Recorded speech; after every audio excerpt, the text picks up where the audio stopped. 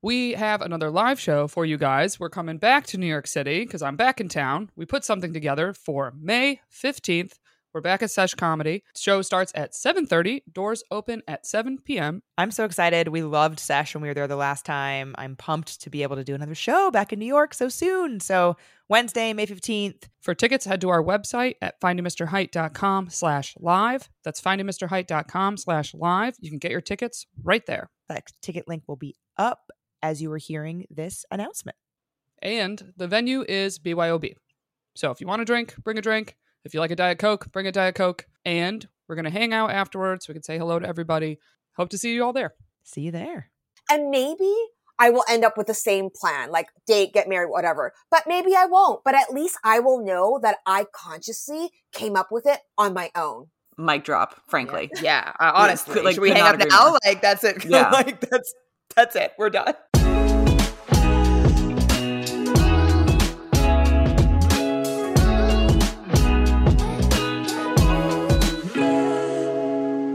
Hello, and welcome to another episode of Finding Mr. Height, the podcast. I'm Allie, back with my co-host, Rourke. Rourke, how are you?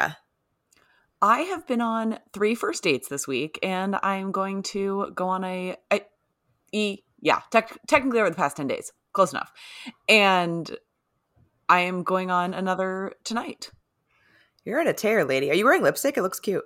I am, yeah. I wanted to get like fully ready so I didn't have to feel rushed. Yeah. So I would say that 1 was a C, 1 was an F, and 1 was like a BB plus, where I would see him again if he asked, but I'm not going to initiate that. Right. But he did reach out, you said, right? Yeah, he did. He actually just texted me. We should grab a dinner or drink or something this week. All right, I'll say yes to that. Yeah. Anyway, yes, he had reached out to follow up on something we had talked about on the date, which is a thing that I like as sort of a goodbye. Like, oh, you mentioned this and we didn't look it up. You know, send me that.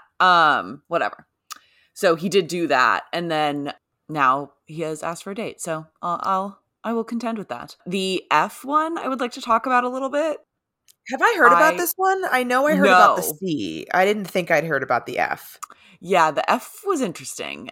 I felt like I was on a date with Larry David. If you've seen Curb Your Enthusiasm. Not like a lot, but I'm familiar with the vibe.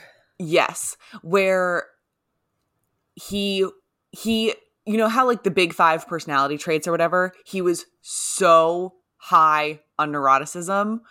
I was like trying to be patient and kind with the stories he was telling, but I was like, this is insanity.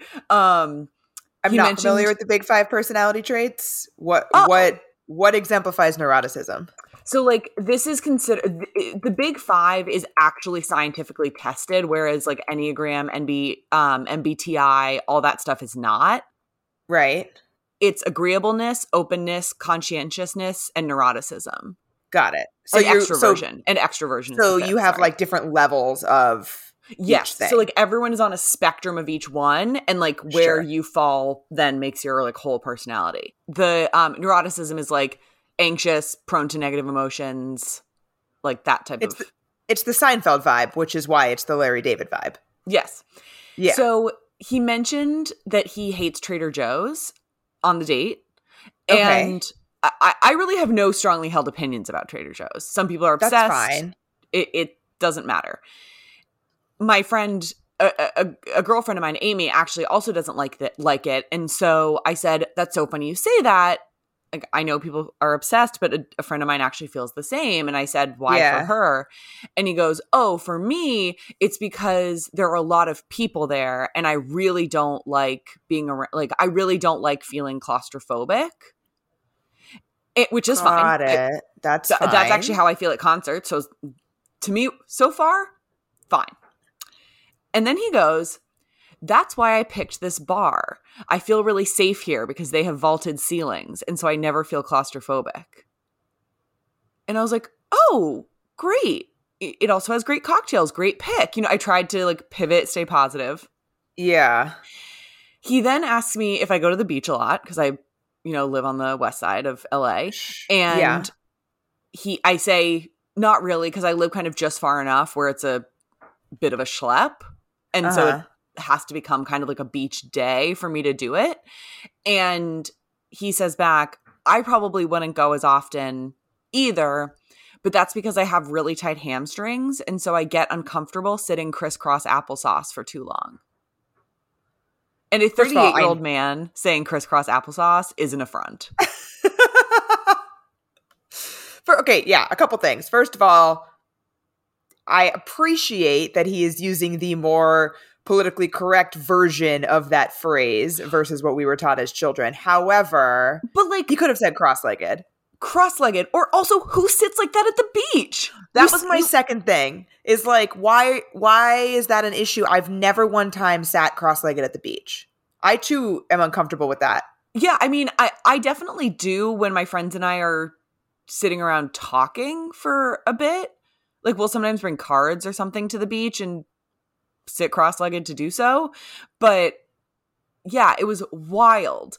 And so like every kind of like hobby or something mentioned had this had a caveat like that of, well, here's why I can't do that, or here's why I don't like that, and here's why. And I was like, oh my God, it was just like really difficult to like stay positive.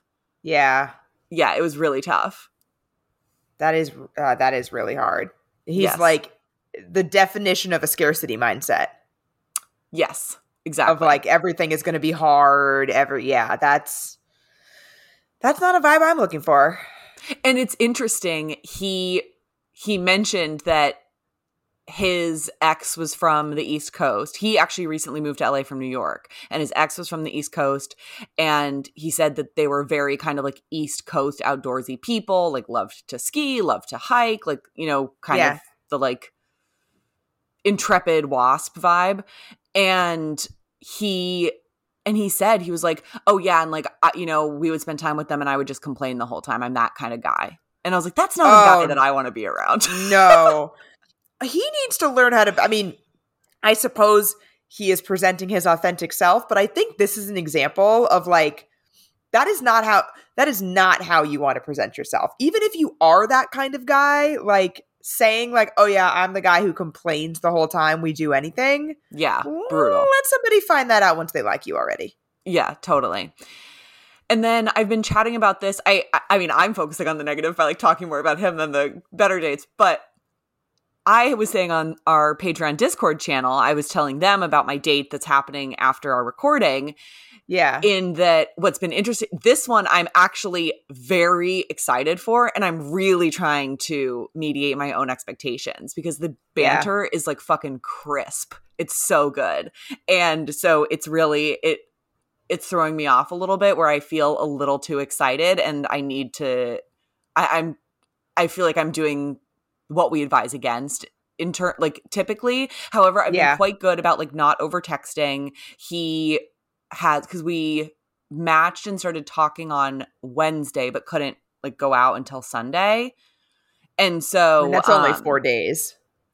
True. He did a nice job of like calling back to something on Friday that I had said on Wednesday in my message to kind of like reestablish contact. Like it's been good. It's been the right amount. Yeah. But it's just been good. And so I'm like, okay, I'm this could be good, it could be bad. I think it's gonna be a good conversation no matter what. So it's all good, it's all fine.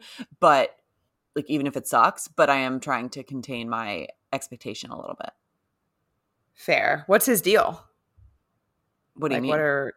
Give me some headlines. Like what's So he's super, like he has a lot of interesting stuff about him. He seems very smart. His like our references are very aligned. We've like mentioned a couple like books and shows and stuff that we both have like opinions about or like wanted to talk about.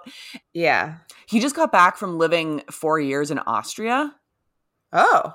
Yeah. And and something that like I haven't really pursued is like, when did you move back? Like, why? Like, and so that a lot of that is like open for conversation still. Yeah. I don't know. I think that's cool when people kind of take risks and pursue stuff like that. And very cool. Yeah. And so we'll see. He's very witty, which I like. He's very quick. Yes. We love witty. I'm excited to hear about this later tonight, maybe, or maybe tomorrow. Yeah, for sure. I'll definitely text you. Exciting. What about you? What is the latest with our man of the river, the crew? Yeah, the man of the river. I did not know what you meant by that at first, but he literally rows on a river. You row yes. in rivers, right? Yes, you do. But I Okay. thought that was, I didn't realize that was a specific phrase about him. I thought that was like an idiom I was supposed to know. Like Oh, the no, man no. of the man of the hour, the man of the Yeah. river. No. No. Okay. I was trying to reinvent his nickname. Got it.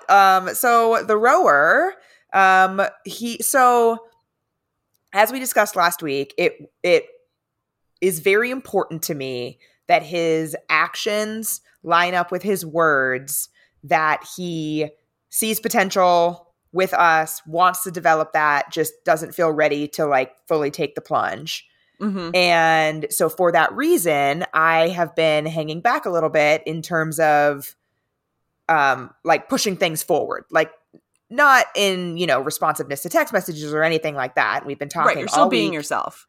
Of course, yeah. But I'm just not, I had decided that I did not want to be the one, at least at that juncture. I'm sure there would have come a time when I would have been like, all right, buddy, like this is not okay. And I'm now going to move on because your actions don't line up with your words. But I didn't want to be the one to continue to like be the engine driving the relationship forward when I was the one who would put all my cards on the table for him to know that I wanted it to move forward. 100%. So all week we've been talking like normal, which was very heartening because obviously it was a pretty awkward conversation that we had. And, it could have been completely derailing. Like that Totally. sort of conversation that doesn't go the way one person wants and like becomes uncomfortable, that has ended a relationship for me, not just once. Yeah, I was actually going to say, I don't know that I've ever like come back from that conversation. I haven't. Yeah, off the top of my I would have to think more thoroughly about it, but certainly off the top of my head, I cannot think of an example where I have successfully. I think for me, I'm like really happy with the way that I brought up the conversation and then handled the conversation so that it didn't feel like an ultimatum situation. Mm-hmm. I think that is why the conversations, because I didn't think it was. It'd be one thing if I thought it was an ultimatum.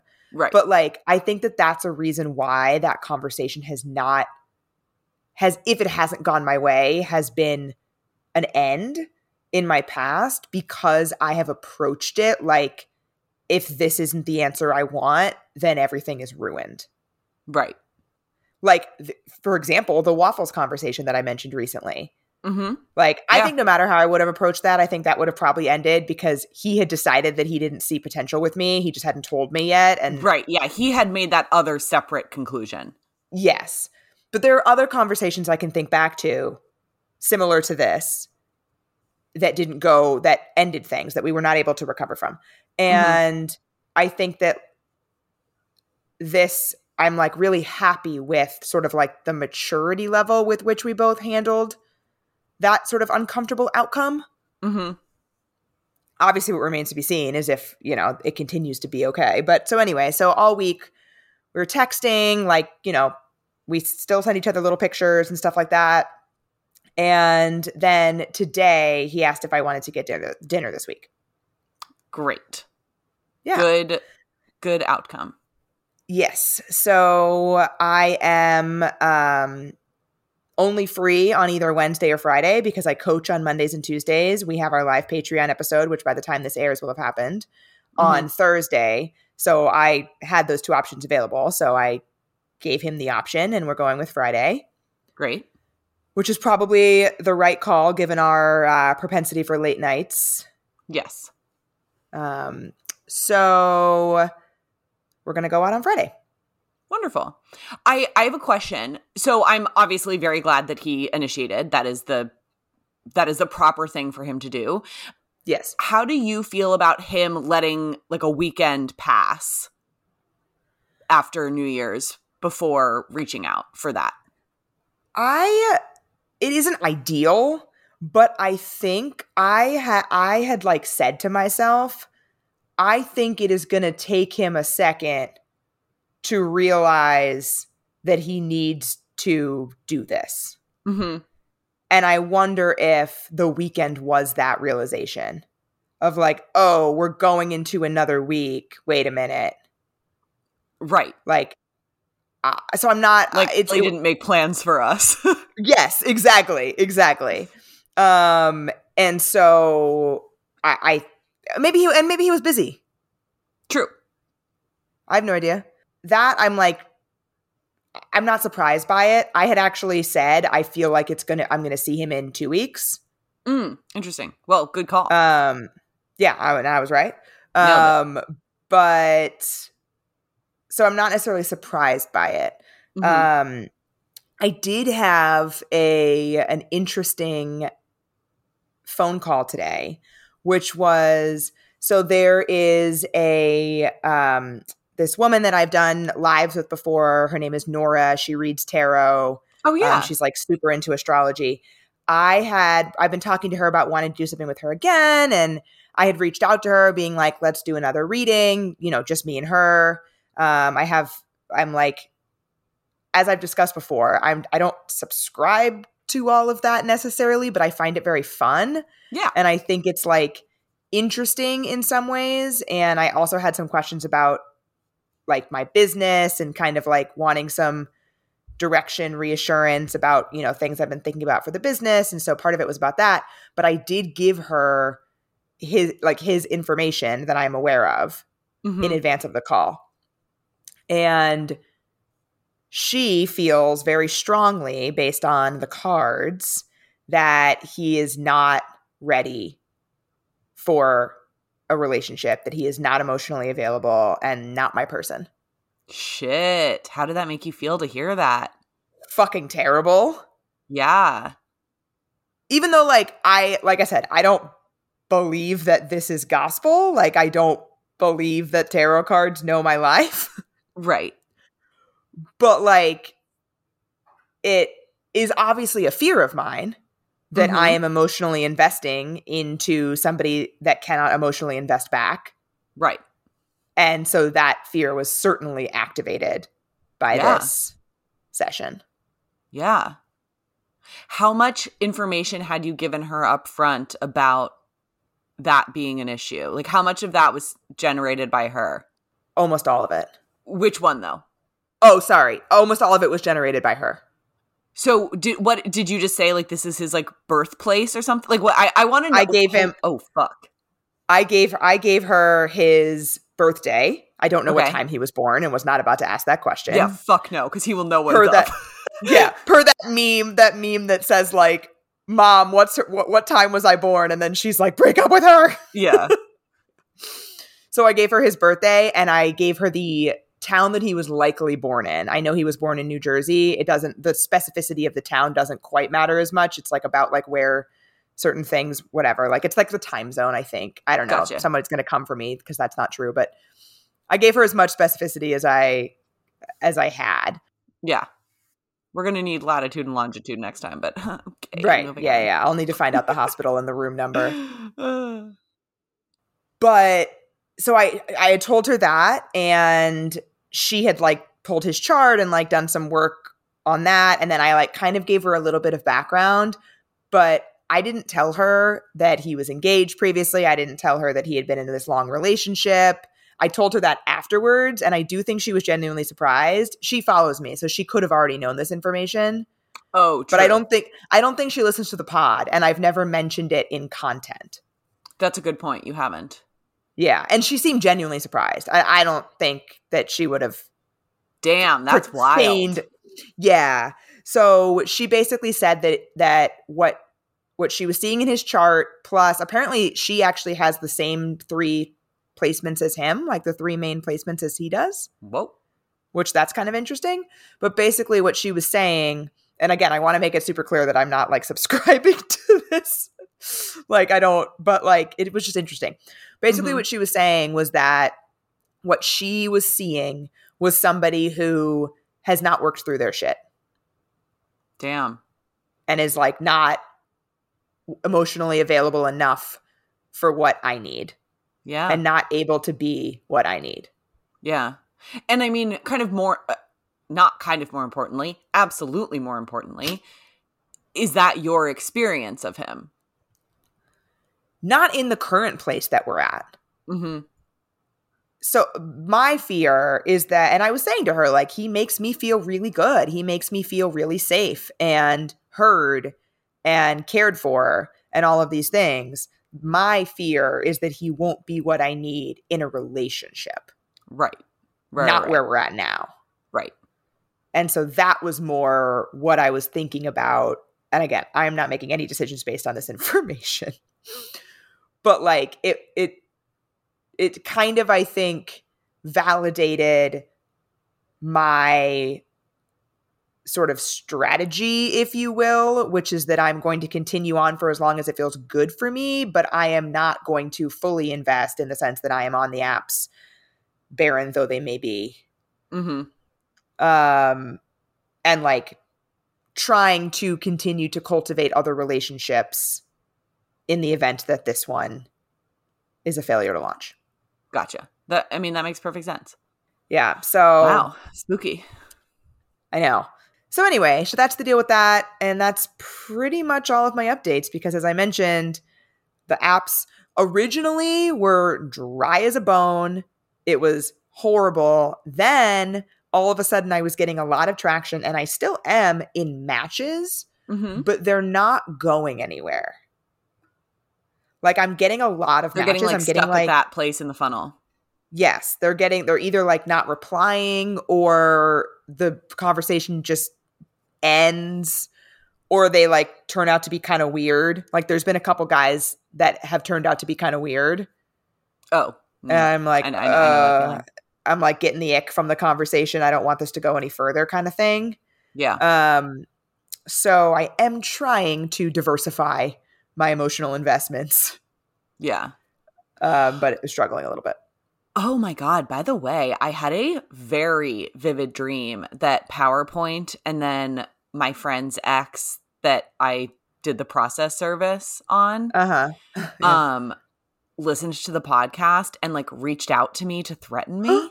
It was very scary. Oh my God. Yeah. I woke up like very unsettled. Yeah, I don't blame you. Yeah. I actually had unsettling dreams last night too, but I didn't remember them. I just woke up feeling unsettled. I went to bed drunk, so I'm like not surprised. Mine was a few nights ago, and I think it was because I woke up very early to like use the bathroom or something, and then when I slept again from like 2 to 6, and it happened in that span. Because then I like woke up and remembered it, and then texted my friend whose ex it is and was like, oh my God, I just had the craziest dream about gosh, these two guys. She was like, honestly, like that they would. So like that's not a crazy dream. Fingers crossed. Yeah, seriously. Should we introduce our guest? We should. I'm so excited. We are doing our third part of our breakup series this week. So obviously we had part 1 with Dara talking about her blindside breakup. We had part 2 last week talking about being the breaker-upper. And today we're welcoming Amy Chan onto the pod. She is a relationship expert, but she also founded Renew Breakup Bootcamp. And she wrote a book called Breakup Bootcamp. But she runs these breakup boot camps for women who are struggling to move forward from a breakup. And she brings in all these experts. And Dara did it and really enjoyed the process. And it just sounds amazing. She's amazing. I'm so excited to talk to her. Yeah, I think that she's great. I've heard her on other podcasts, and I think that this is, she's a very charismatic, high energy person. I'm excited to talk to her. Yeah, me too. And I'm also very excited to like nerd out a little bit on some of the like psychology stuff that she gets into in her book. I had a feeling you would like that stuff. Oh yeah, all that shit. I love it. I can't wait to pick her brain on this. So I've been talking a bunch about how I'm trying to order in less. And part of that is that I'm cooking at home more. But when I don't have time to cook, which is more often than not, I have really still been loving Factor's meals that are ready to eat in just 2 minutes. Yeah, and they have so many options too. Every week, their menu, they have 35 options that you can pick from. So you can find whatever it is that you're looking for. It's so easy. It's no fuss and no mess. It's so great. And I've also been really enjoying their add-ons that they have. So they have breakfast, they have on-the-go lunches if you don't work from home. I've been ordering their snacks recently to have like a little pick-me-up in the afternoon, and I've really been enjoying that. Yeah, and they also are celebrating Earth Day all month. You can look for their Earth Month Eats badge on their menu, and that will be meals that have the lowest carbon footprint. So shout out to Factor for that one. It's pretty cool. So you can head to factormeals.com/FMH50 and use code FMH50 to get 50% off your first box plus 20% off your next box. That's code FMH50 at factormeals.com/FMH50 to get 50% off your first box plus 20% off your next box while your subscription is active. So without further ado, let's go chat with Amy.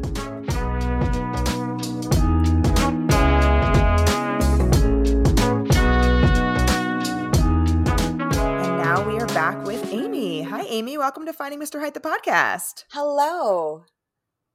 We're so happy to have you. I'm so excited to be here. Yeah, you're like the exclamation point at the end of our breakup series. Yay. Yes, people were pumped when I posted that story earlier this week asking for questions. I got so many DMs. People were so excited to hear from you. They love your book. They love your work. Yay. I'm excited. But before we dive into all of that, we wanted to bring you into our Weird or Nah segment that we do every podcast.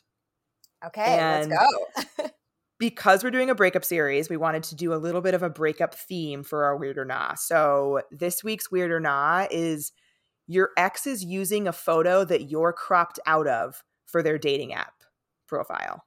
And so we asked the listeners, Weird or Nah, what do we think they said? Can I start by saying I have this? So we know where you're coming from, Rourke. Yeah, this is totally fine. What do you think the listener said, though? That is a picture of me and my ex dancing at a wedding where my hand leads to nowhere because I cropped my ex out. Oh my God. Wait, that's amazing. So he's like leading you and that's great. Yep. Anyway, yeah, so I think this is not weird. If they're fully cropped out, it doesn't matter. I think what is weird is when people do the emoji over the face and specifically use the prompt, dating me will look like. I have seen that. Amy, have you seen that too? No. It's crazy. Oh my gosh. Okay, so I don't think it's weird, but I don't think it's ideal. That's fair. Like, Perfect just get someone to explanation. snap a new photo. Like, come on. Get a new picture. Yes. But you guys are both avoiding. You have to guess. What did the listeners say? What % weird and what % not? I say... Do you want to go for it, Amy? I would say 80% thinks it's not weird. 2080. Okay. You have a lot of faith in our listeners that Yeah, no, I think they're going to think it's a little weird. Especially, so like, I do think it depends on the amount of crop. So I'm going to say it's 60 weird, 40 nah. You're getting really good at this, Rourke. Oh, it is. Fuck yeah, it's about time. It is. When we first started the pod, Amy, Rourke was very wrong very often, and it was really fun. But you're really good at it now. It is 55 weird, 45 nah. Okay. Okay, so nearly a coin flip. What were people's reasons? Or what are your thoughts, Allie? I think it's fine. I think I agree with exactly what you said, Amy, which is that it's not ideal, like, get someone to take a good picture of you. But I would also be like, yeah, that is a good picture. Because honestly, if it's a picture of me and my ex, I probably commissioned this picture. I approved this picture. I made sure that it looked good. So, like, I'm not surprised that he thinks that this is the best picture ever of him. Do you know what I think is certainly more irksome? Amy, we have a Patreon that a tier of it is a Discord channel. So it's sort of like a group chat atmosphere. And a couple people in the Discord channel have mentioned going on 3 to 4 dates with the guy that they're interested in. And then they update one of their dating prompts with a compliment that the girl in our Discord channel has like given them about themselves while on a date. I think that's brutal. Yeah, that's a bit That's a bit weird. Can you imagine if you like said to a guy like, "Oh my God, I love how you're this, this, and this," and then you look at his dating app profile and it says what you said? I would die. So anyway, so most people said, like, obviously most people said weird, but it didn't seem like they thought it was crazy weird. It seemed like they were more like, maybe don't do that, bro. Yeah. That was kind of the vibe. I think that's a fair conclusion. I think so too. Like, get a better picture of yourself. Well, so speaking of exes, Amy, would love to hear from you, before we kind of dive into moving on from breakups and all of that. We call them origin stories around here in terms of like, how did you come to be in this place where you wanted to create this space for people that are recovering from breakups? Yeah, I mean, my parents definitely didn't see this future for me. They're like, you're going to be a lawyer or an accountant. And I'm like, nah, I'm going to be a breakup expert. Well, I've been a relationship columnist for about 12 years. And I started because love was the one area I just kept failing miserably in. And I didn't know what was going on. Like, I was good in school. I did well in my career. I had good friends, but I just was constantly heartbroken. And I swear I've been heartbroken since like 5. So I thought if I could figure out the science behind love, then maybe I would be able to get into a relationship that didn't sting so badly. And, I then found myself in a relationship and I thought, oh my gosh, like, this is my happily forever after. We were on the path, like date, and then we would eventually get married. We lived together. And I was like, oh my gosh, this is all set. And then one day that relationship fell apart, due to infidelity. And I completely fell apart. And I had based so much of my identity in him and us and our future that without that, I completely crumbled and I didn't know who I was. And so I struggled really hard. I had panic attacks. I had depression. I had thoughts of suicide. And it took me some time to get out of the intensity of the heartbreak. And then I started to do everything I could to heal, therapy, Reiki, psychics, retreats, you name it. I tried it. And I did go to like these yoga retreats, which were great. But I felt like I was procrastinating my pain because I'd come back into my apartment, have the same triggers and be spiraling again. And so when I finally kind of got through that, I just asked myself, like, what happens to those people who don't have a support system, who don't know which books to read, who don't know where to start? Like, it's a really scary place when you don't have any hope and you don't think the pain is going to end. So I thought I need to be the one who creates this. I wanted to, and I did. I created a breakup boot camp where you go to physical space in nature. It's a luxurious experience, but you leave differently than how you came, and you are equipped with tools. You understand your patterns, so you don't keep repeating the same experiences over and over again. I love that. I feel like it's so relatable to me what you said about like, if I can just understand love, if I can just understand the psychology, if I can just understand, if I can like logic my way through this, then I can figure out how to like hack love. Yeah. Yeah. Like if I totally. could can hack love, that would be great.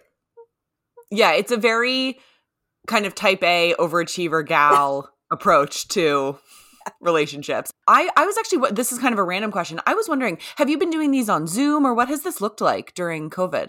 Yeah. So during the pandemic, we did online ones on Zoom, still the same intensity, like 3 days. And we're now doing physical retreats again. So we just did one in upstate New York a couple months ago. We have another one coming up in May, but I'm not having as many because I just never know what's going to happen, but we are doing a few a year now. That's great. Yeah. Sorry. That was just random curiosity.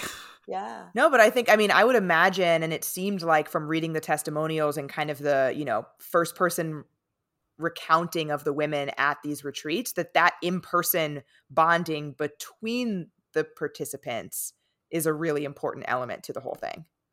Yeah. I mean, one thing I do notice is the women who come in, they come in on Friday and they're hunched over, and there's almost like their eyes, like there's almost like there's no sparkle. And as you see them get very comfortable with each other, what happens is their nervous system starts to relax and they physically feel safe and seen and not judged. And then you see them flourish. And by like Saturday, Sunday, like they have a sparkle in their eye, their posture's different, like they physically look different. And that's because for, 4 days straight, they're in this, what's called a window of tolerance, where they feel like they're safe. They're not in survival. And some of these people have never been in this window of tolerance for a couple of days because they've had chaos in their upbringing and into their relationships. And so you get to see, oh, this is how someone is when they don't feel like they have to protect themselves. And the women feel that, like, oh, I never even knew I could access this part of myself. And this is what love and support feels like. Okay, I'm not intellectualizing this. I know this on a cellular level, how it feels like to be supported and to feel safe. I love the diversity of experience you give the people that come to your boot camps, from psychologists to dominatrix. That's incredible. Yeah. And is there one in particular that you've seen people really respond to? Yeah, I would say the highlight is the dominatrix. She has a PhD from Berkeley. She teaches on the psychology of power dynamics, and it's a very experiential session as well. And it's such a highlight that we've created a whole second boot camp called Renew Power Play. And it's it's a boot camp to channel your inner dominatrix. So for those alumni who want to continue, with this, now they've kind of healed from their breakup, and now they're like, okay, like I want to get back into a sensual practice, like look at sensuality from not as something I do for someone else, but something for myself. And then this is like the fun, juicy one where there's like a lot of play, but we've created a whole other boot camp just on that. That's so cool. That is very cool. I feel like that's one of those things that would make me so uncomfortable, but would probably lead to the most growth. Yeah. I mean, we can really psych ourselves out of things. And so part of why we actually don't tell anyone what they're doing at the retreat. So they know the different psychologists and like the teachers and the doctors, but they don't actually know. And there's a reason why, is because we have these preconceived notions, right? Like, oh, I'm not going to do that. That's like too weird or whatever. And so you'll stop yourself. But when you don't know, and then you do an experience, and then you're like, oh my gosh, like I never knew breath work and moving trauma through my body would be so invigorating. Then you get this like healthy dopamine hit, because you're like, oh, this is a positive feedback loop. So in the future, in daily life, like things that they're not certain of, or they would normally say no, they'll be a little bit more open to experience. So that in itself, by not knowing and just experiencing, helps them with the rewiring of their brain. Yeah. You sound like my therapist trying to get me to do breath work when I'm telling her it's dumb. And then like, she's right. Like she's right. I feel better afterwards. And then I'm like annoyed that she was right, because, that's a whole other thing. But I like what you said about the positivity thing. I think like a phrase that you used in the book was like, no hate fest rabbit holes. Yeah. And I have experienced, as I'm sure we all have, post breakup, the like group chat hate fest of like, fuck that guy, he sucks, like, you're amazing, which like that part, great, but like it all seems so hateful, and I don't know that it helps. Yeah, so here's the reality. Like, if you're still blaming your ex, vilifying your ex, psychoanalyzing your ex, calling them a narcissist, or however you're pathologizing them, you're still in a relationship with your ex. You're just in a relationship with someone who's not in a relationship with you, because all of that energy you are pouring, that emotional charge, that keeps you hooked. And so it's a really great way of actually staying in the past. And so like our friends, they love us, but they're not very well equipped to know what to say or what to do. They're not trained in it, right? And so it's important for us to understand what we need and what works. And like this whole hate fest thing, it's like eating junk food. You feel good in the moment and it's horrible for you in the long run. And you have to tell them how to support you and say like, hey, I know you love me. And just saying, everything happened for a reason. Like, I get it, but right now I just need you to listen to me. I just need you to like hold space for me, give me a hug, and I don't need any advice. Yeah. I have to tell that to my parents a fair amount. Yeah. Like, this is a venting moment, not an advice seeking moment. Yes. Yeah. Moving kind of into the book a little and also back a little bit to your origin story with the breakup that led to this big kind of career explosion for you. When you ask participants in a breakup boot camp to reflect, that they will often notice signs of things that were coming, whether it was a red flag here or like something ignored. Did you go through that as well? Did you realize that there were kind of missed, or maybe you didn't miss them, but maybe you didn't assign the amount of weight that you should have? Like, did you feel that in your own breakup? Do you think, basically I'm wondering, do you think there is such thing as like a true blind side? I actually was just broken up with, and so asking for a friend. Yeah, I would say I have spent decades of just rationalizing relationships that just weren't a fit for me. And I think it's a very human nature thing. We're rationalizing machines, right? We want a relationship to work, especially if we've invested in them. And so maybe they're not that invested and you find like you're doing all of the chasing or like trying to have those commitment talks, but they're kind of skirting around it. But you're like, you know what? Like they're so great in this area. And I think that's really natural. And I don't want us to kind of go back and like blame ourselves. Did I see infidelity coming? Absolutely not. Like my partner, my ex-boyfriend was like one of the highest integrity people I know. And so I don't think I could have done anything different. But when I look at the relationship, what broke the relationship, there was a lot of issues in the relationship. It wasn't just the infidelity, right? I think that in terms of timing, in terms of investment in the relationship, there was those things that I was just like, just keep going, just keep working at it. Like, I mean, I do this at work. Like I just keep work hard and you'll finally get the thing. So yeah, but I do see a lot of the times people miss really big red flags. And a lot of the times it's the big red flag is they're not equally invested. Yeah. Yeah. And I think what can be hard is not then looking for them all the time in your new relationship. And like, that's the thing that when I was reading those archetypes of people that, different types of people after a breakup, and I was reading the overachiever one and I was like, oh yeah, overachiever, party of one.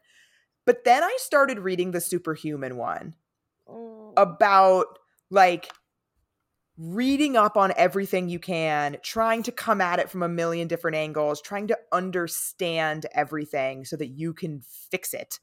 Yeah. And I really recognized myself in that. Honestly, I think it's the reason that I got into dating coaching in the first place is because of how much material I had read on how to fix my relationships. Yeah, we become like a CIA agent. Yeah. And I'm like thinking about like I was dating this really avoidant guy that was not a good fit for me. And I went into research overload on anxious avoidant relationships and how to approach an avoidant person and how to make it work. And, and I was trying to make a relationship work that wasn't right. So I don't want to do that anymore. It's the moral of my story. It's my takeaway. I'm healed. Done.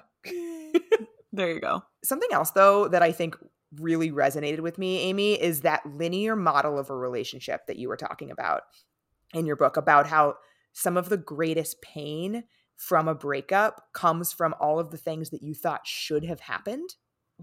And like that breaking of this plan that you had, like you said with your relationship, like you were living together, you were on this path that you had already paved. And now it's like, oh, wait, I'm not going to walk down that path. Yeah. And I see this so often when people are grieving their ex. And then we dig into it and the relationship wasn't good. And they didn't even really like the person.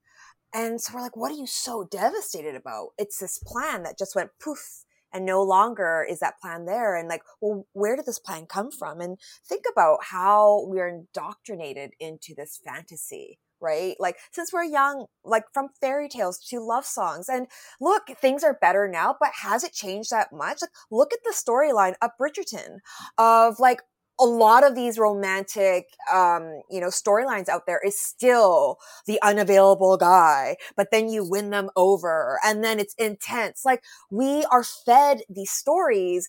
And even if we're smart enough to be like, oh no, like that's not reality. If you're hammered with these messages since you've been young, it's going to get into you. You're going to soak it up subconsciously. Right. And so, I think that sometimes, the breakup is the shakeup. You need to redirect your life. And that's what really happened for me. I was like, oh, everything's set. And when I didn't have that, I was like, well, wait, whose plan have I been living? Has this been my mother's? Has this been my friends who are all getting married? Like, whose timeline is it? And I was like, you know what? I'm just going to start with a blank canvas, and maybe I will end up with the same plan, like date, get married, whatever. But maybe I won't. But at least I will know that I consciously came up with it on my own. Mic drop, frankly. Yeah. Honestly, like, should we could hang not up agree now? more. Like that's it. Yeah. Like that's it. We're done. Yeah. Something that I was thinking a lot about. So like I said, kind of offhand, I was recently broken up with, and so I'm kind of back on the dating scene. A part of the book that I was really interested in, and I was hoping you could tell the listeners who I'm sure may or may not have read the book, a little bit more about like the spectrum of chemistry and going for somebody in the middle of your spectrum. Can you tell the listeners a little bit about that? Yeah. So I'll start off with the concept I talk about in the book, which is called a chemistry compass. So this is our internal GPS that really drives us to who we're drawn to or who we're repulsed by. And that chemistry compass is great if it's in working order, right? But a lot of us, especially if you didn't have a very healthy model of what love looks like and feels like growing up, our chemistry compass gets a little bit wonky because human beings are drawn to what's familiar. And this is across the board, whether it's food, music, or romantic partners. So if you, for example, had an unavailable father, like that was me, where I earned his attention and love if I got good grades, and he was never around. So I was always chasing him for some sort of attention or love. And, fast forward, I was drawn to people who could wound me in a very similar way. And so my chemistry compass was broken, and it just kept pointing me into the direction of people who I had to chase. Now, it's confusing because the physical package looked really different. Like in my 20s, it was just DJs and club owners. And in my 30s, it was just like tech entrepreneurs. I'm like, oh, there's no pattern. But those people, I had this 10 out of 10 attraction, like lock eyes. I'm like, oh my gosh, that's my soulmate. That's the one. And I've met the one like 38 times now. That was because my chemistry compass was broken. And it was, I would subconsciously be able to pick up the people who could wound me in a very familiar way. And so I really encourage, if anyone listening, if you have a history of not picking the right people for you or unhealthy relationships, it's not that you are broken. It's that your chemistry compass might need some work. And so that 10 out of 10 attraction, I want to rip off your clothes, oh my God, you're my soulmate, that's not a green light. That's a red light saying something's going on here. There's a familiar wounding pattern. And then when people are heartbroken, you see this kind of swinging of the pendulum where they go to the other extreme. And like, you know what? I'm either not going to date or I'm only going to go for people who I don't really like. And it's their way of protecting themselves. And you don't want to go there either. There's a healthy kind of balance where you meet someone, you might not know that it's romantic chemistry right away because sometimes the brain takes some time to cognitively process what type of connection it is. So don't write someone off right away. Yeah, you mentioned going on like 6 dinner dates with somebody and then just sort of seeing them like, oh, you're so cute. Like, what's up? And I have to be honest, I think I would have a hard time making it 6 dates before I can't say that I've been open to doing that. That takes some consistency. So that was a specific dating experiment that I conducted on myself. Okay. Basically what happened was I had a like a string of very unhealthy, like 1 month, 2 months, you know, DJ, club owner, blah, blah, blah, just constantly heartbroken. And then this really nice guy asks me out, and he was a friend. And I remember he like went on like Facebook chat, and he's like, "Hey, Amy, you know, I know we have very similar values, and I know we've just been friends, but I was wondering if you'd be open to, you know, going on a date and seeing if this could turn into something more." And my reaction was I screamed in my desk. I was at work, and my colleagues were like, "Oh my God, what's wrong?" And I felt complete disgust. And I was like, there's something wrong here. If this is my physical reaction, I'm screaming as if someone just died. Something is wrong. So I conducted a dating experiment where I was like, I'm going to see if I can change my chemistry compass. And I dated multiple people. And one of these guys, his name is Carter in the book, in the very beginning, I didn't have a physical attraction to him. And I said to him, like, "Hey, I don't want to lead you on. Like, I think you're cool. If you want to hang as homies, like, let's do that. But I don't see this as a romantic thing." And he's like, "Yeah, totally fine. Like, well, I think you're an awesome human. I'd love to get to know you." So as I was doing this dating experiment, I would do 2 to 3 dates max with these other people. And I was the same thing. I was like, this isn't working. Oh my gosh, nice guy, but I'm bored. And it wasn't until like 7 months later and like 6 times seeing this Carter guy that I was like, oh shit, like I'm seeing you in a different way. Like you look really hot right now. But the experiment worked because every one of those experiments with those nice, secure people got me a little bit more familiar with what does healthy feel like. Yeah. I recently went on 5 dates with somebody that I was not attracted to whatsoever. And I'm very sorry to say that out loud. Hopefully he's not listening. But I was trying. Like, I think I was trying to do that. And he ended up ending things with me because he didn't feel enough of a romantic connection. And I was like, oh, I guess maybe I was just right in the beginning. Like, I shouldn't maybe have been pushing this particular one. But, like, I agree with Rourke. Like, that's something that I've never been able to do. And I don't know, maybe I need a dating experiment. I mean, I've gone from friends to dating. Sorry, Amy. So I think it's a version of that, right? Yeah. Well, that's what the thing about like familiarity breeds likability, right? I forget the exact phrase, but like there's scientific studies that prove, and I think you mentioned them in your book too, Amy, that like the more you're around someone, the more you like them. Yeah, so it's called the mere exposure effect. And so if we see someone often with regularity, it's going to amplify the root feeling. So it's, you know, this is why if there's an annoying coworker at work, you see them all the time. It doesn't make you like them. It just amplifies how annoyed you are with them.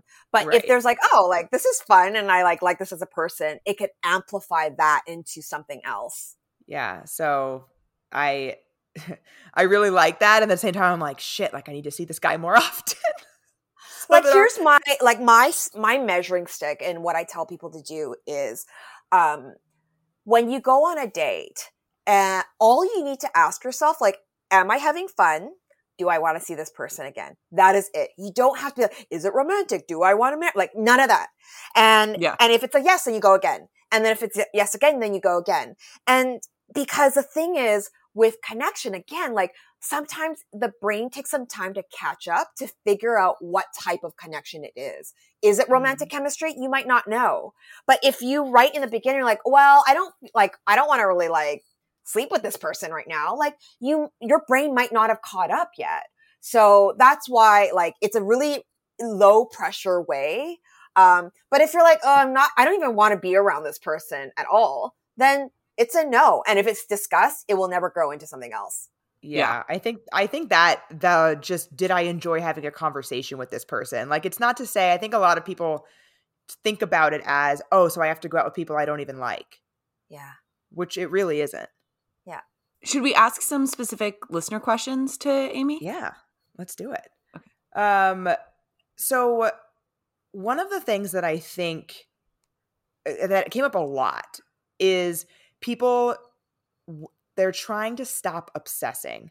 They're trying to stop, the what ifs, the, what could have been, thinking over and over again about what happened. And I think something that really resonated with me that you talked about is how doing that and obsessing can actually be harmful to the chemistry that your brain, like the synapses that you're trying to create in that breakup. And I would love to hear more about that, like what that looks like. Yeah. So what after breakup, like something I understand about the brain is when you're with someone, you have neural pathways that have been wired together, right? And think of them like grooves. So like the longer you've been together, the deeper that groove is. After a breakup, if you keep going down memory lane by looking at old photos or checking their IG, or just even in your brain, like rehashing that fight or thinking about the possible future, you are just kind of continuously deepening that groove. So it's really important to start trying to find things to help you redirect your focus, because that obsession, it's just passion. It's energy that is misguided. And so something I help people with is figuring out what that new thing can be that you could get obsessed over that will actually feed your light. So, you know, if you want to write that book, start now. If you want to like start playing guitar, like start doing that, take dance lessons, learn a new language, whatever it is. Because what will happen is as you get better at doing that new thing, you'll have a positive feedback loop. You'll get healthy dopamine, and then you'll naturally start to stop thinking about the other person because your energy, your passion is going towards this thing that fills you up. So that's something to kind of understand about the brain. And that's why, you know, not having contact is really important in the very beginning stages of a breakup. Something else that I found fascinating, and like I find psychology just and science like this so fascinating. So I like that was like what I gravitated towards in your book. But one of the things that I was so interested in is you mentioned that the physiological lifespan of an emotion is 90 seconds. Yeah. And when I'm thinking about that obsessive behavior, whether it's like looking back at old pictures of my ex or reading text messages he sent me, or like I found a letter the other day, and that emotion obviously, like for me, lasts longer than 90 seconds. But why? Right. So this is incredible research done by Dr. Jill Bolt Taylor. And basically when we feel the emotion, we feel it physically in our body, but there's a chemical peak to that emotion, right? 90 seconds. And then the chemical peak kind of hits its top and then it starts to like peak. But what happens is we can hold on to that emotion for hours, days, years, because we start feeding it stories. And then we'll have secondary emotions. And then that, you know, that first, you know, maybe you saw a photo and they're out having fun on Instagram, right? The first feeling you might get is sadness. And then you're like, oh, well, they're moving on and I'm not, and look at me here. And then you feel anger, and then you judge yourself for feeling sad and angry. And then you feel shame. And then you think about this story. And then that, it's like, I call it feeding the emotional monster, right? That emotional monster wants to stick around as long as it possibly can and get as big as it can. And its food that it wants are your thoughts. So if you can't stop yourself from having the thought, you can't stop yourself from having the emotion, but you can choose what you feed. So stop feeding the emotional monster. I was curious in your variety of experiences after your breakup, when you said you were just sort of trying a bunch of different stuff. Did you ever do EMDR? I didn't know, but it's a very popular, that hypnotherapy, things that help you with the subconscious are super helpful. Yeah, because a good friend of mine did EMDR after her divorce, and what's EMDR? So it stands for eye movement desensitization and reprocessing. Oh, and wouldn't have been my guess. It is what? That wouldn't have been my guess. I don't know what my guess would have been, but it wouldn't have been that. It's a mode of therapy where like you focus on like looking back and forth, essentially. Like it has to do with like getting in your body too, which I think is important. And Amy, you talk about that as well, like kind of the disconnect between body and mind often. And so for her, so while you're doing that, you intentionally replay experiences of the relationship and rewire them with like different emotions. So for her, she felt like she behaved very weak by staying in this relationship for various reasons. And so through EMDR, she, in those like while undergoing that therapy, she would say like, and in this moment I was strong, and in this moment I did this. And now she is able to look back on those experiences and have like no emotion at all. It's not positive, it's not negative, it's just like a thing that happened. It just happened. Yeah. That's really But interesting. Anyway. Yeah, it's cool. I was just going to say, though, I would say the number one question that we got is, how do you know when you're ready to move on? And I don't even know if they're like, what does that even mean? Like, what does like ready mean? But also what does move on mean? Like, it just Yeah, feels... I get this question a lot too. Like, when am I ready to date again? And so the answer to that is, look, if you are freshly heartbroken, and there's different stages of separation, it starts with shock and denial.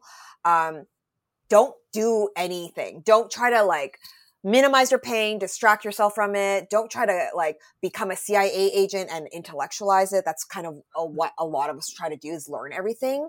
And at that stage, you're just supposed to process it, feel the grief. Like, a part of you has died. The relationship has died. And therefore the part of you that was in that has died, right? Give it the proper respect to grieve it.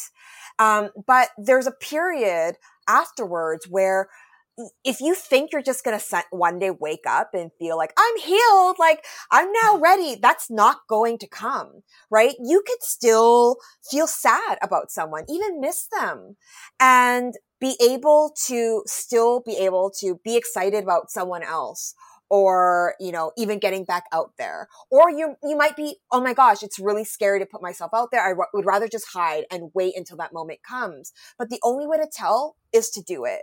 And if you go on a date and you're utterly destroyed afterwards, because you also have to, you know, manage your expectations, that the first few dates after a breakup, you're not going to meet your person. Like, if you do, amazing, but I'm going to say general population, you're not going to, right? You're probably going to like, oh, I'm going to compare or whatnot.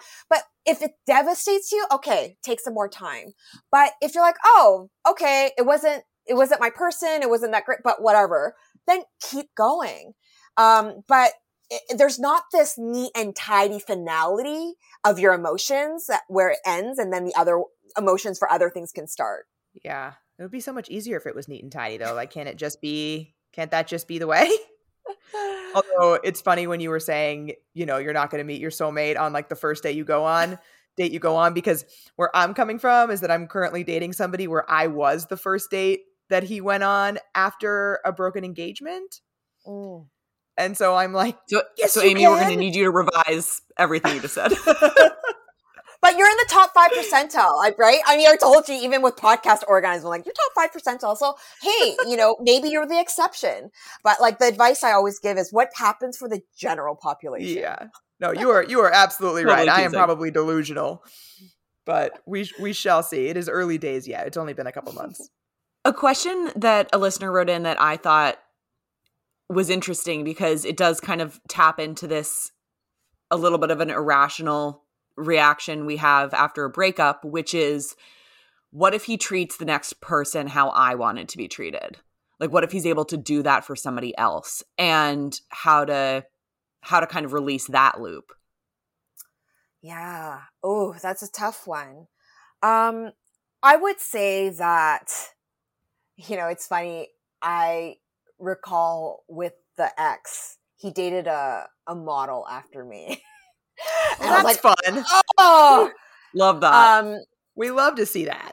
Yeah, I think that the grieving of the relationships end is still the same, even if you have a fear. I think we all have a fear that they're going to move on and they're going to be happier, and then you're going to be alone.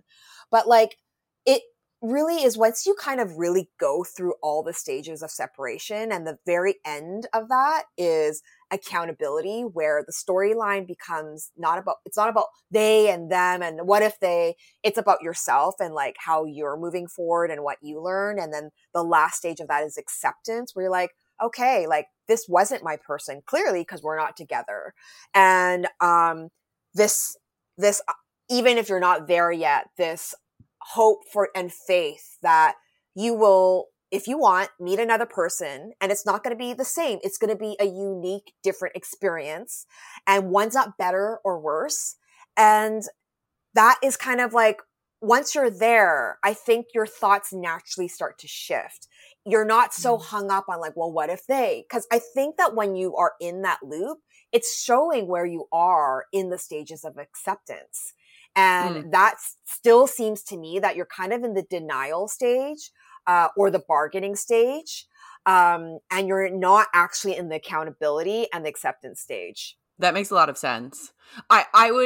The gloss that I would add to that just from personal experience is I have an ex that we call on the podcast PowerPoint, who I broke up with him, but he treated me very poorly in the course of our relationship. And I don't want to pay that pain forward. Like, I don't want, no one else should. I hope he fucking figures it out and treats somebody amazing. And that'd be great. And so like, those are, you know, my success and his success are not a zero-sum game, and some future woman's success that might end up with him. And so I think like that's what I've thought about, at least. I love that perspective. And I think something to also consider is just looking at the psychology of human behavior. Our patterns follow us wherever they go. So unless you are intentionally like, I want to shift this, I have an anxious attachment style, it's sabotaging my relationships, I'm going to like go to therapy, do EMDR, doing all the things, right? If you were treated poorly from someone, right? That comes from their own wound. Happy, healthy, secure people don't treat people like crap. So whatever that wound and that pattern is, unless they like make a concerted effort to shift it, it's going to follow them.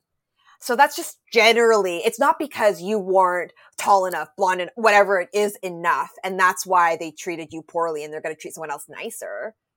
Yeah, how they treat people is about themselves. It's not about the person. Yeah. Also, you're that's not, so true. even if you see your ex in a new relationship, you're not in that relationship. You have no idea if they are actually doing the things that you wish that they did for you. Like, nobody's posting about the fight they just had on Instagram, you know? Yeah.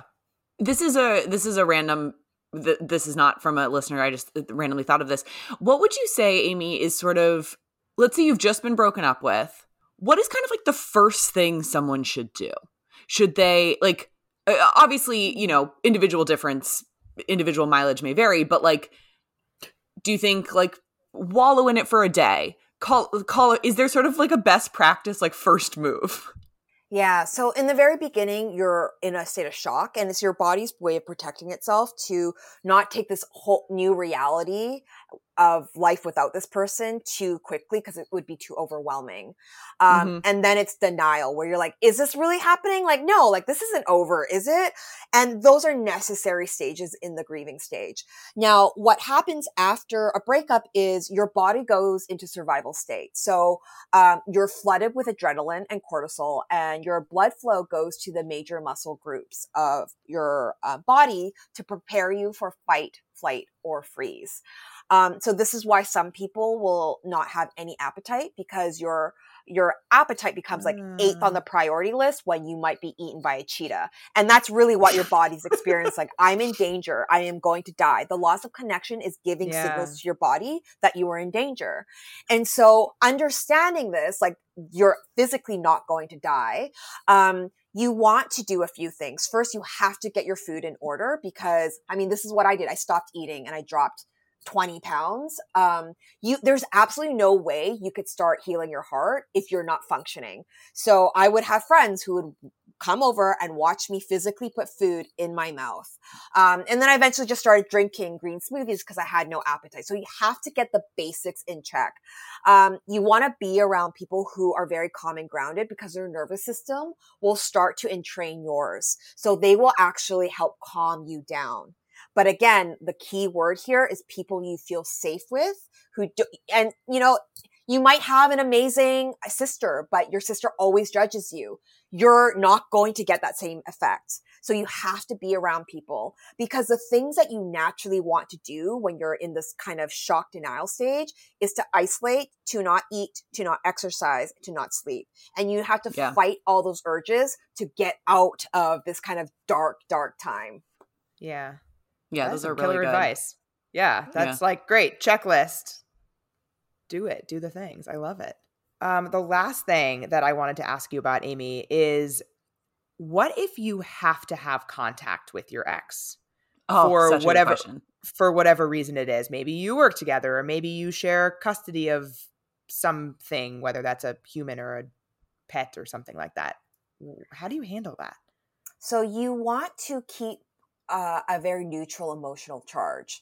So it's emotional charge that keeps you attached, meaning every time you pick a fight or they pick a fight with you, that even though it's a negative interaction, there's still emotional charge. Or if you have really good news and you're used to sharing it with them and you're like, oh my gosh, I just got this promotion. Again, there's emotional charge. So you want to keep it to the logistics, the basics, without having any of these extreme emotional charge. If you have a hard time like facing the person. So I used to have panic attacks every time I ran into my ex, and I would see him around because we lived in the same neighborhood. We had the same friends. What I did, and I knew who's going to be at this party, and my friend refused to disinvite him. So I was like, shoot, what am I going to do? What you can do in that instance is you could do mental rehearsal. So you actually visualize seeing your ex, that, you do a nod, it's amicable, you continue going on, you don't shrink, you don't get mad, you're just like fine. You feel confident and you just really imagine yourself in that moment. And pro athletes do this, speakers do this before they perform. What it does is it creates a neural pathway in your brain before game time. And it really worked. I ended up seeing my ex and gave the nod. I was fine. I went to that party, and it was, the very first time I didn't have a panic attack. You could do that to help yourself, to kind of psych yourself into how you want that engagement and interaction to go. I love that. It's like manifesting in a sense. Mm-hmm. Yeah, I mean, I'm very like careful with like words like just manifest. Like I really like it's happening in your brain, right? You're carving a neural pathway in your brain first and foremost. The more you do that, again, it becomes easier to access it. So that by the time you do see the person, it's not the first time doing it. Yeah, I love that. I like that advice too for difficult conversations. Like I will often rehearse difficult conversations that I know I'm going to have, not just in relationships, like if I'm like asking for a raise or, things like that. And it has helped me a lot. Yeah. Something that you said in there, Amy, I wanted to pick up the thread on of, sharing good news I'm a big believer in that, like the person who hurt you can't help you. What do you recommend people kind of ask their ex for by way of like, can you meet me for coffee and explain why this happened? Can you what do you recommend in terms of contact? Oof. Okay. So this like closure talk, people get really obsessed with getting closure afterwards. And I get it because our brain works in loops, right? And there's an open loop when it ends. And so you want to find the information, whatever it is to close that loop. And there's mental tension until you kind of figure it out. But people are chasing closure when really what they want is a relief from pain. So you have to look at it that way, because no matter what that person says, they apologize, they tell you why they cheated, whatever it is, it's not going to give you relief from pain. And so it's this insatiable pit that won't be filled by something outside of yourself. And here's the thing. People don't know why they do what they do. Right. And they might think like, oh, it's because of this, or because, you're too intense, and they have no freaking clue. They've done tons of research. Even when we say like, we want this in a partner, you actually see what who people end up with, completely different, because a lot of these decisions come out of like our subconscious part of our brains. Mm-hmm. And if you don't know, you'll find something. You're like, oh, it's because of that annoying laugh or whatever it is, when you have no clue. Yeah. Yeah. So like a friend of mine works in branding. Oh, sorry, Allie. I was going to say, like, they don't even know the answers to the questions that you're asking. So like, how could the answers be helpful? Yeah. I mean, I've had breakups with people when I told them it was because of this and I thought it was because of that. And now when I look back, I was like, oh no, it was like, I remember that one moment when they looked in the mirror in a certain way and I just felt disgust. And there's no rhyme or reason, but that could be a love map from when I was 4 years old, when I picked up something, then there was an association, and I don't have a cognitive memory, but I have some emotional memory of something that caused me to be like, ew, that's icky. But to me, I was like, oh no, it's because of like, you're just too this. I had no idea. Yeah, that happened to me where a guy that I was dating took a picture of me sleeping and was like, how like you look so like peaceful and like beautiful, da da da. And like he thought it was very cute, and I never recovered from the disgust that made me feel. Yeah, I don't know how I would react to that. I hope I don't find out. Yeah, it was weird. I didn't like it. Yeah, I don't think I would like it, especially because I sleep like a corpse. Like I sleep on my back, facing up to the wall with my arms just like by my sides. Like I do not look peaceful. I look dead. That's so really like funny. pictures of me sleeping are not cute. They're just not. But Amy, this was so wonderful. I feel like I could pick your brain about all of this stuff for hours, honestly. Yeah, this was so fun. Yes, thank you Yes, so much thank for you. giving us your Sunday evening. Yes. Can you please let the listeners know where they can find you? Yeah, so my website's renewbreakupbootcamp.com, and my book is called Breakup Bootcamp, The Science of Rewiring Your Heart. You can buy that at all bookstores, and my Instagram is at Miss Amy Chen. Amazing. And we will put all of that in our show notes, of course, so that everybody can find you super easily and read your book, because it is absolutely amazing. And there's so much else in there that we didn't even get to touch on, because it's just, honestly, just chock full of good advice. So highly recommend everyone. Thank you. Well, thank you again, and have a great kind of last few hours of the weekend. Yes, Sunday Scaries setting in. Thank you, Amy.